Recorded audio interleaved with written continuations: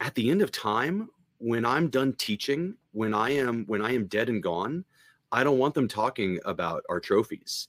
I want them talking about the love that we felt. I want them talking about, that time we were laughing so hard that I was rolling around on the ground, barely able to breathe, because I feel safe enough to roll around on the ground in front of my students, and that it's going to be that feeling of love, as opposed to, oh man, you remember that trophy? That trophy was so shiny and pretty. No one talks about that. They talk about the connections. They talk about the moments they shared.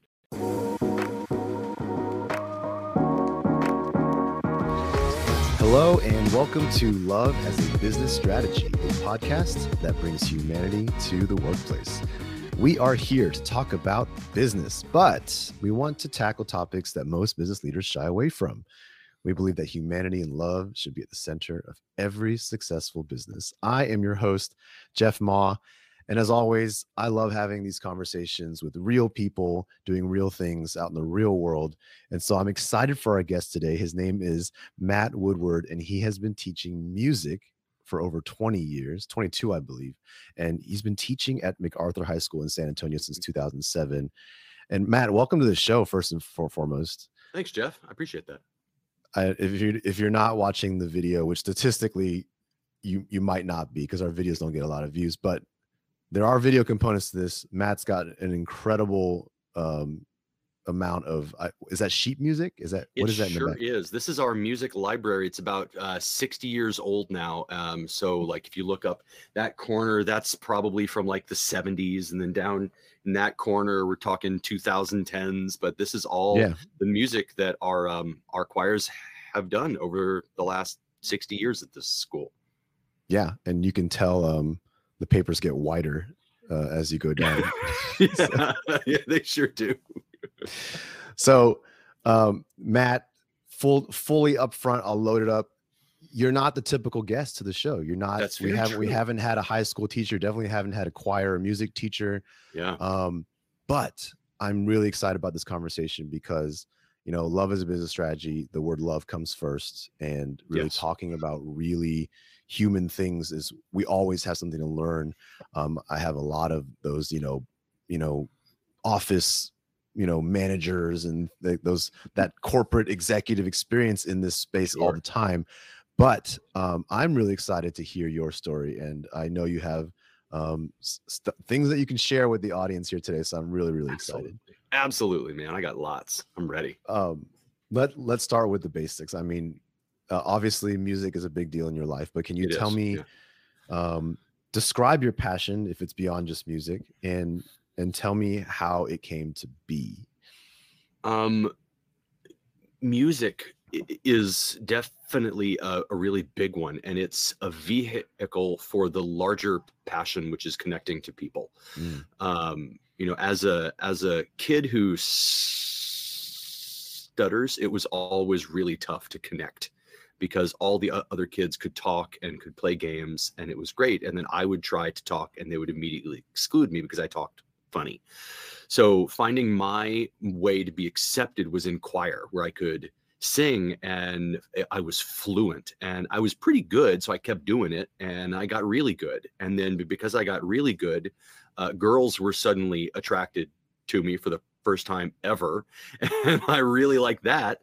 And I just kept doing it because I really enjoyed the way that music helped me feel and connect, and it helped me reach other people in a way that I couldn't have otherwise. Teaching is also a passion, in the same idea of, I really wanted to share the things that I had learned with other people and to help them have their same like moments of connection and the same moments of love I had felt. So those are kind of the big two. I love it. I love it. And when I just recently went to a meeting at my kids' elementary school, and they're talking about emotional intelligence and learning, through SEL. I don't know if you've heard of that. SEL. Oh yeah. Yes. Yeah. So I'm sitting there and I'm going, adults haven't even figured this stuff out yet. I know. They're like, talking about vulnerability based. They're talking about all the stuff that we Oh my wrote about gosh. in the book. And I'm just like, yes, like it needs to start from a younger age. We need to Yep. be talking about kids, about their emotions, their feelings, and making them Yeah. whole individuals. And so, yeah, like go on. Sorry, I'm talking on and So on. You go. that needs to be more important in more classes and in more fields. And I think part of the issue with a lot of programs and a lot of education currently is that it's results driven. And for social emotional learning to take place, it has to be the day-to-day grind has to be the goal. The road that you take every day with those kids is the goal. It can't just be teaching them to the test, or for us, it's teaching them to the performance. You know, it can't be all about let's get that great concert and I don't care what it takes. No, you absolutely should care what it takes to get that great performance out of your kids. We were just talking, in fact, because I had told all of my students I'm going to be on this business podcast talking about love, and they went, "That's cool and random." I said, "Yeah, it is." And I was asking them, like, what are the things that you guys see that we do in this program that don't occur in other programs? And the responses were really cool, because none of this is arbitrary or accidental. It is absolutely intentional and on purpose. And it was things like, the environment in this class is so welcoming. It's like an open door and a warm hug at your abuela's house with like fresh tamales on the stove. And it was, they see that we respect them, the student first, and because we respect them and who they are, they in turn respect us. And it's not the other way around. It's not the old, you show me respect and I'll respect you. We give it first. They told me that they like how we treat them like people and human beings and individuals, and not just students or the same type of kid that comes in every year and we just typecast them. We don't do that. We see each individual kid. We're vulnerable with our students. My co-director, Anna Gann, and I both work really hard to let these kids know who we are and what we have been through, so that they feel empowered to come to us and tell us what they are going through also. And it really pays off, because when things get tough, when it's contest time and when it's time to push, they know that we're pushing them with love and from a place of real caring that isn't only, well, I want to get another trophy. I don't need another one, man. I got plenty. I want these kids to come out of here as great people. That is way more important. And they know that because it's intentional love that we talk about. And again, makes these kids do acts of love on our campus. It can be as simple as writing a note to a person that you care about, and just say, "Hey, I hope you're having a great day. I love you." Note. Easy. Yeah. But it's intentional. It's gotten as big as we go and feed the homeless a couple of times a year. And not everybody can go, but it's open to whomever wants to come out and help out on that day. And Anna really brought in the intentional action. Before she was here, we had a culture of love, but it was less of an intentional one. She really brings out the action that needs to occur in a continual culture of love. I love that so much. And if you're listening and trying to draw the connections, I'll spell it out for you. You know, Matt, you work with high schoolers for the Yes. most part, and Yes, I do. these are young adults. These Yeah. are people making decisions in their lives, going through stuff, and somewhere along the lines, in the corporate world or in the business world, we are taught something otherwise. And as Mhm. a teacher to these students, we also in the workplace have leaders to their team, to their the people who work for them, if you will. And that relationship to me is so, like, to me at least, is so clearly just comparable. Like, they are just the same concepts work. And in your example, the way the work, if we took what you're doing with these students and converted Mhm. it to how corporate America handles it, you would be, no, we're here just to win the next singing competition. We're here just to get better at singing. I only want to hear your voice. I don't want to hear anything else. I just want to hear you sing those notes. I want you to go home and practice. And that's the equivalent of what we kind Yeah. of do in the workplace, right? And That's so nothing you've said so far has been about singing. Everything you've said has been No. about acts of kindness and how we treat each other. And I love that. I love that we can have those conversations. And I'll tell you, I saw, a YouTube video of the acapella group of those Oh, kids yeah. singing. And these kids look like they're just having so much fun.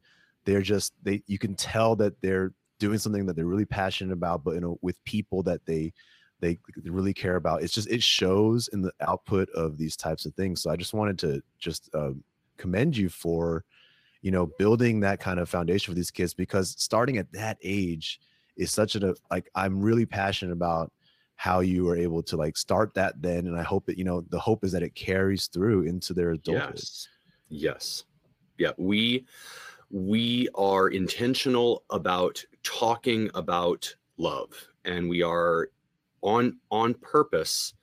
It's more important to us that they are good people than they are talented. And we tell them that at the beginning of every year.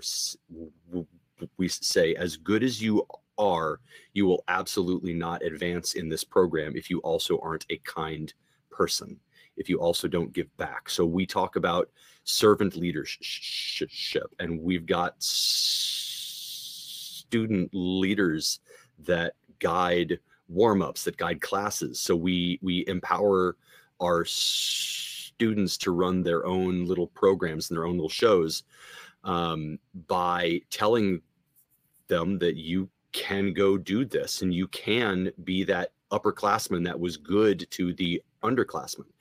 And we used to have the ability to say, do you remember that one or two upperclassmen that was not that good? And everybody would go, yeah, I remember that guy. They were terrible. But now we don't really have that example, because it's been 10 plus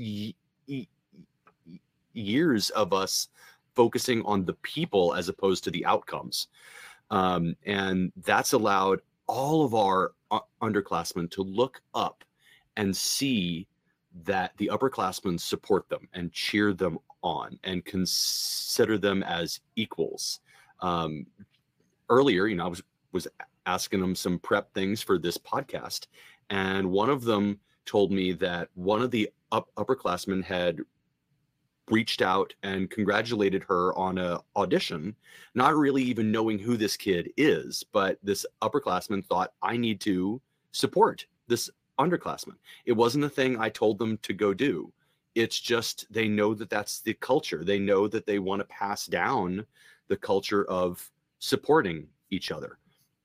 And it's really, really, really important that that's bigger than winning anything. That's bigger than being ready for the test or any of that. Because at the end of time, when I'm done teaching, when I am dead and gone, I don't want them talking about our trophies.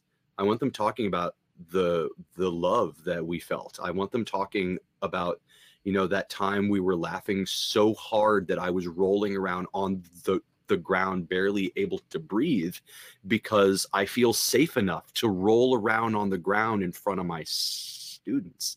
And that it's going to be that feeling of love, as opposed to, oh man, you remember that trophy? That trophy was so shiny and pretty. No one talks about that. They talk about the connections. They talk about the moments they shared. The music is certainly a part of that. Because I am a music teacher, maybe Yeah. I should talk a little about the Well, music. well, I want specifically, again, connecting the dots to the audience here for this Yes. podcast, right? I really want people to understand that if you really kind of empathize with what we're hearing from Matt here, if you put yourselves in the shoes of these high schoolers, these music competitions and these performances are a really big deal. I mean, they are. Yeah. I just want the context, because as adults, you might say, "Oh, Yeah. kids and singing competitions, whatever." But like at this point in your life, there's nothing bigger going on. You really, really want to Yeah. succeed, and what Yeah. we're hearing is, comparable to the big thing we got to do at work, the big projects, the big deadlines, the big presentations, all these big things we're doing at work. It's the same, and I love that. Despite these big things going on, when the focus is on each other and supporting each other and loving each other, you actually get to the outcome together in a better way. That's what I'm hearing. I can tell you that our contests are hundreds, if not thousands, of people that compete. Hundreds of different a cappella groups compete against us. And years ago, when we made the conscious decision to pick good people over talent, I was talking to a arranger, and I flat out just said, we're gonna cut all the poop head arrogant kids that are jerk bags, and we're gonna take the really good people, because that's the culture I want to get. And he said, "They sound good?" And I said, "I don't know yet, man. We're gonna find out." And we did sound good. It was a rough road. I'm not gonna lie to you. There's some videos out there you can dig up of a couple of like, oh man, those were some fun choices that they made. But we have consistently ranked in the top 10 in the country. And I can tell you that there are groups with more talent, without question. But we are able to showcase our connection to each other, because we spend so much time on it. And that connection is very attractive to other people. They see how much my kids love each other and how they like to help and support each other. And that in turn allows us to perform at a higher level. Yeah. And it shows up in other ways, again, to draw the tangents into the workplace team, is like, you end up putting in extra effort for each other, not because you have to, but because you want to. You end up putting in the work and time that really makes a difference. You end up making every moment count, as opposed to just getting through the work. And it creates that environment where you really are there to make sure your team doesn't fail, not because you want to be a superstar. And that's another powerful thing that I'm hearing is, you put a lot of good talent together and everyone's kind of fighting for the spotlight and trying to be, whereas you bring a good team with a good culture together, and they're going to prop each other up into the spotlight and support the person who's in the spotlight. So there's always got to be a soloist. Bingo, right. Someone's got to sing the solo. Sure. But the difference is it a team of people who are secretly fighting for that spot and secretly, politics and, upset with, like, trying to like, sabotage each other so they can get in that spot? Or is it people going, you know what, Kelly should be the soloist for this song because she would do the best job at making us sound great? That's absolutely it. Yeah. I love it. And well, thank you. I've got a saying that there is no I in choir, and the kids always laugh, but I really believe that deeply. Like, you can't operate a choir as an individual person. You can't be the bass that stands out. Like I was that guy for sure. When I was younger, I thought, I'm going to prop everyone else up. I don't know how anybody tolerated me. I was so arrogant. And it took me a long time to get to where I could see that it really wasn't about me. It really was about the group of people. My wife is an absolutely amazing teacher, and she's a reason that I feel like I'm able to express love with these kids because of how she teaches them. She taught at the school that feeds my program, and her kids love her to death. They would take a bullet for her because she focuses on the individual kid so intensely that they'll have entire days where they don't sing a note. They just talk about the music. They talk about the way it makes each kid feel. And that's really the root of this, is taking that time to communicate with each kid. How are you today? How does this song impact you today? And she does a great job of that. She is incredible, and I copy a lot of what she does in what I do.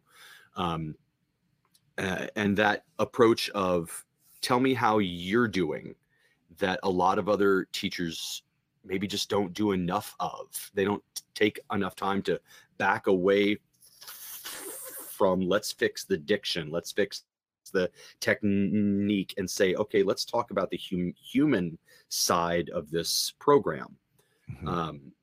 That's, to me, it's so much more important to do that. I think for me, it began with a really kind of cheesy song, but The Climb by Miley Cyrus and my group back in 2011 that performed it. That song gave us the vulnerability to talk about our own individual climbs and our own individual problems. And so I think, I don't know how it began, but it got to a point where we would take time every day to talk about each other's climbs. And it was with no judgment, and it was with no correction of, well, have you tried doing this? Have you tried smiling? It was none of that. It was just, I'm a person, I'm vulnerable right now, and I'm opening my problems up to you. And the reaction was no judgment, just support of that person. And that was a pivotal point for us. I'm honestly just working through different emotions right now and feeling on one of them is like jealousy. Like where was this in my high school seriously experience? Because that's just something that we kind of have to unlearn nowadays in order to get to, which is so much harder than just having it available to us when we're young. And wow, that's amazing. I hear that you make all your students sign an agreement. Yes. Can you talk a little bit about that? Sure. We have two. Caitlin Gallegos was my first co-director, and we came up with a conduct agreement, which was like their contract of how they should be. And it came out of a year where their egos got a little bit too big, and they began to do things that kind of you would think annoy parents, but then problems for us began to come up when their parents would say, oh, you can't go do this performance because you screwed up. And I would go, wait, but I need my tenor. He's real important. So we came up with this contract that Caitlin and I wrote out, and it just like the short version of it is that everyone will be committed, be punctual, show respect, provide constructive comments, be on task, remember to be humble and grateful. And then my favorite line, demonstrate conduct, becoming a champion. So they had to make sure at all times that they were at the level that everyone expected them to be at. And it started as you had to practice that. You had to learn it and really remember that you don't get to just go be the typical high school kid that goes to parties. You have to say, no, thanks, I'm not going. And I did tell them, like, you can say your choir director is going to yell at you to get out of those things if you need to. But we wanted them to realize that all of them together have to be a part of this. And then they all sign this at the same time, and they all agree to support each other in keeping up that goal. That's one of them. That was the first one. The second one is more of like a social dynamic one, and we created this with Anna Gann. And actually, my favorite thing about it is that Anna and I didn't really create it. The kids did. We were having issues with rumors and drama, and this girl was talking about this girl, and this guy was kissing this girl, and everybody was like, ah, blah, blah. Everybody was fighting about it. Mm-hmm. And at the end of the day, like, that's a communication breakdown. Like, when people talk about their problems and are honest with each other, those kinds of things don't come up. So we sat them down. I think it was like a week. We took a week of classes to talk about this and to fix this. And we typed it all out. And it's a 7-layer thing. And it's layer 1. If you have a problem with anybody else, you need to go talk to them about the problem. It cannot be text. It's got to be verbally speaking. And the next one is, if you can't go to talk to that person, then you can come talk to us, the directors. The next one is, if you hear anybody else spreading rumors or talking about anybody else in a negative way, shut it down, shut that discussion off, tell them come see us. And it continues from there in this way. It's very clear, like, if you have a problem with another person and what they said or did, here's what you go do. And my group came up with it on their own. Mm-hmm. And they all agreed, like, this is what we need to do and how we should treat each other. And they all agreed, signed it, and it's been a part of our audition every year, is discussing that. And I will tell you, it works beautifully. Well, please.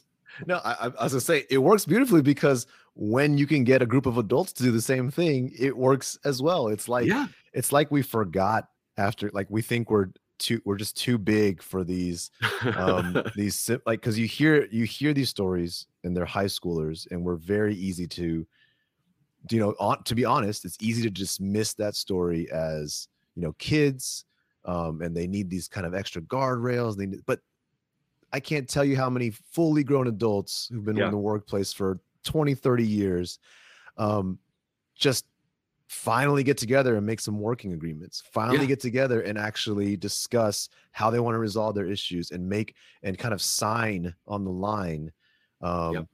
And I can't help but contain kind of like my kind of, I just love this conversation because, like, I'm really connecting the dots in my head right now. Where between high school, where between childhood and where we end up as adults, do we lose a lot of this? Where do we kind of lose sight of kind of how it can be? Because I would argue, and you can please validate this for me, that high schoolers, yes, there's a lot of stuff going on. That's a very interesting time in life, but for the most part, it feels like they're still kind of trying to at least be or bring their whole self, wherever they go. Yes, there's a lot of pressures of social things creeping in, but in that youth, we're still trying to figure all that out. So, I feel like between then and then adulthood, we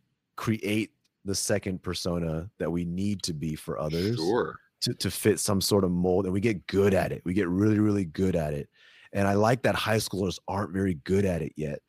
So that's a good way to put it. Like, they're not good at it yet. So like, we're trying, but we suck at it. So we end up having these opportunities to be ourselves and real in these spaces. Is that what you're seeing?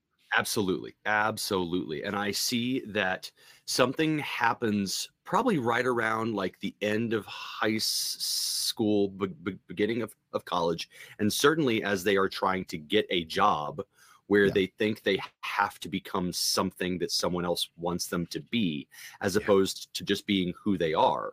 And that's both. There's a double-edged sword in that. Like, if you want to join a really great company, they're probably looking for a specific type of person. So you put on the suit and the tie and you try to be that person. But if you're not true to who you are at your core, then that company, at some point, there's going to be a breakdown. And we try to build up who these kids are organically and tell them that they are beautiful and they are amazing as they are. And a lot of our kids go on to be really successful because they have a strong sense of who they are right now. And it just grows from that point.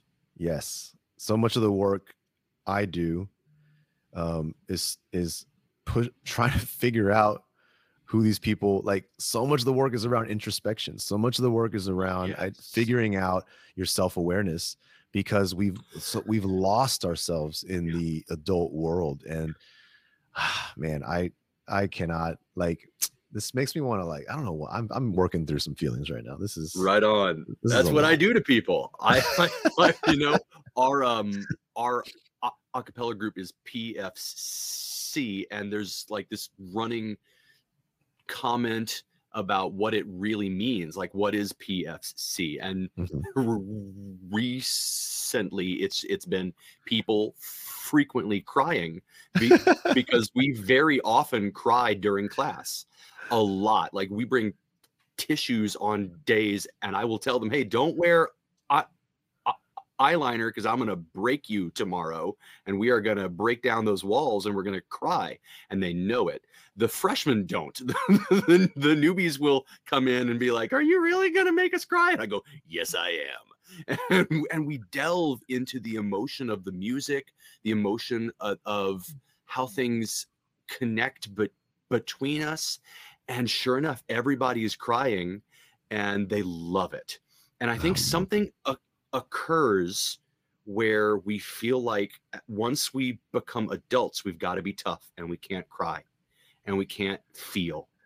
And that's a load of garbage, man. We got to keep feeling. We got to keep crying. It's so cathartic. It's so healing to get those emotions out. Yes. I mean, it's in our society, right? We're saying, don't be a crybaby. We're saying, toughen up, man. Yeah. And toxic masculinity. Walk it off, rub some dirt on it, all of that garbage. Man, I wish we had more time, because to be honest, I want to just be a high schooler right now and like go to San Antonio. Come on, man. And come on down in your school. I want to experience this. It sounds incredible. But Matt, what an incredible conversation. Thank you so much for being here today. Thank you for sharing your story. Thank you, Jeff. I appreciate this.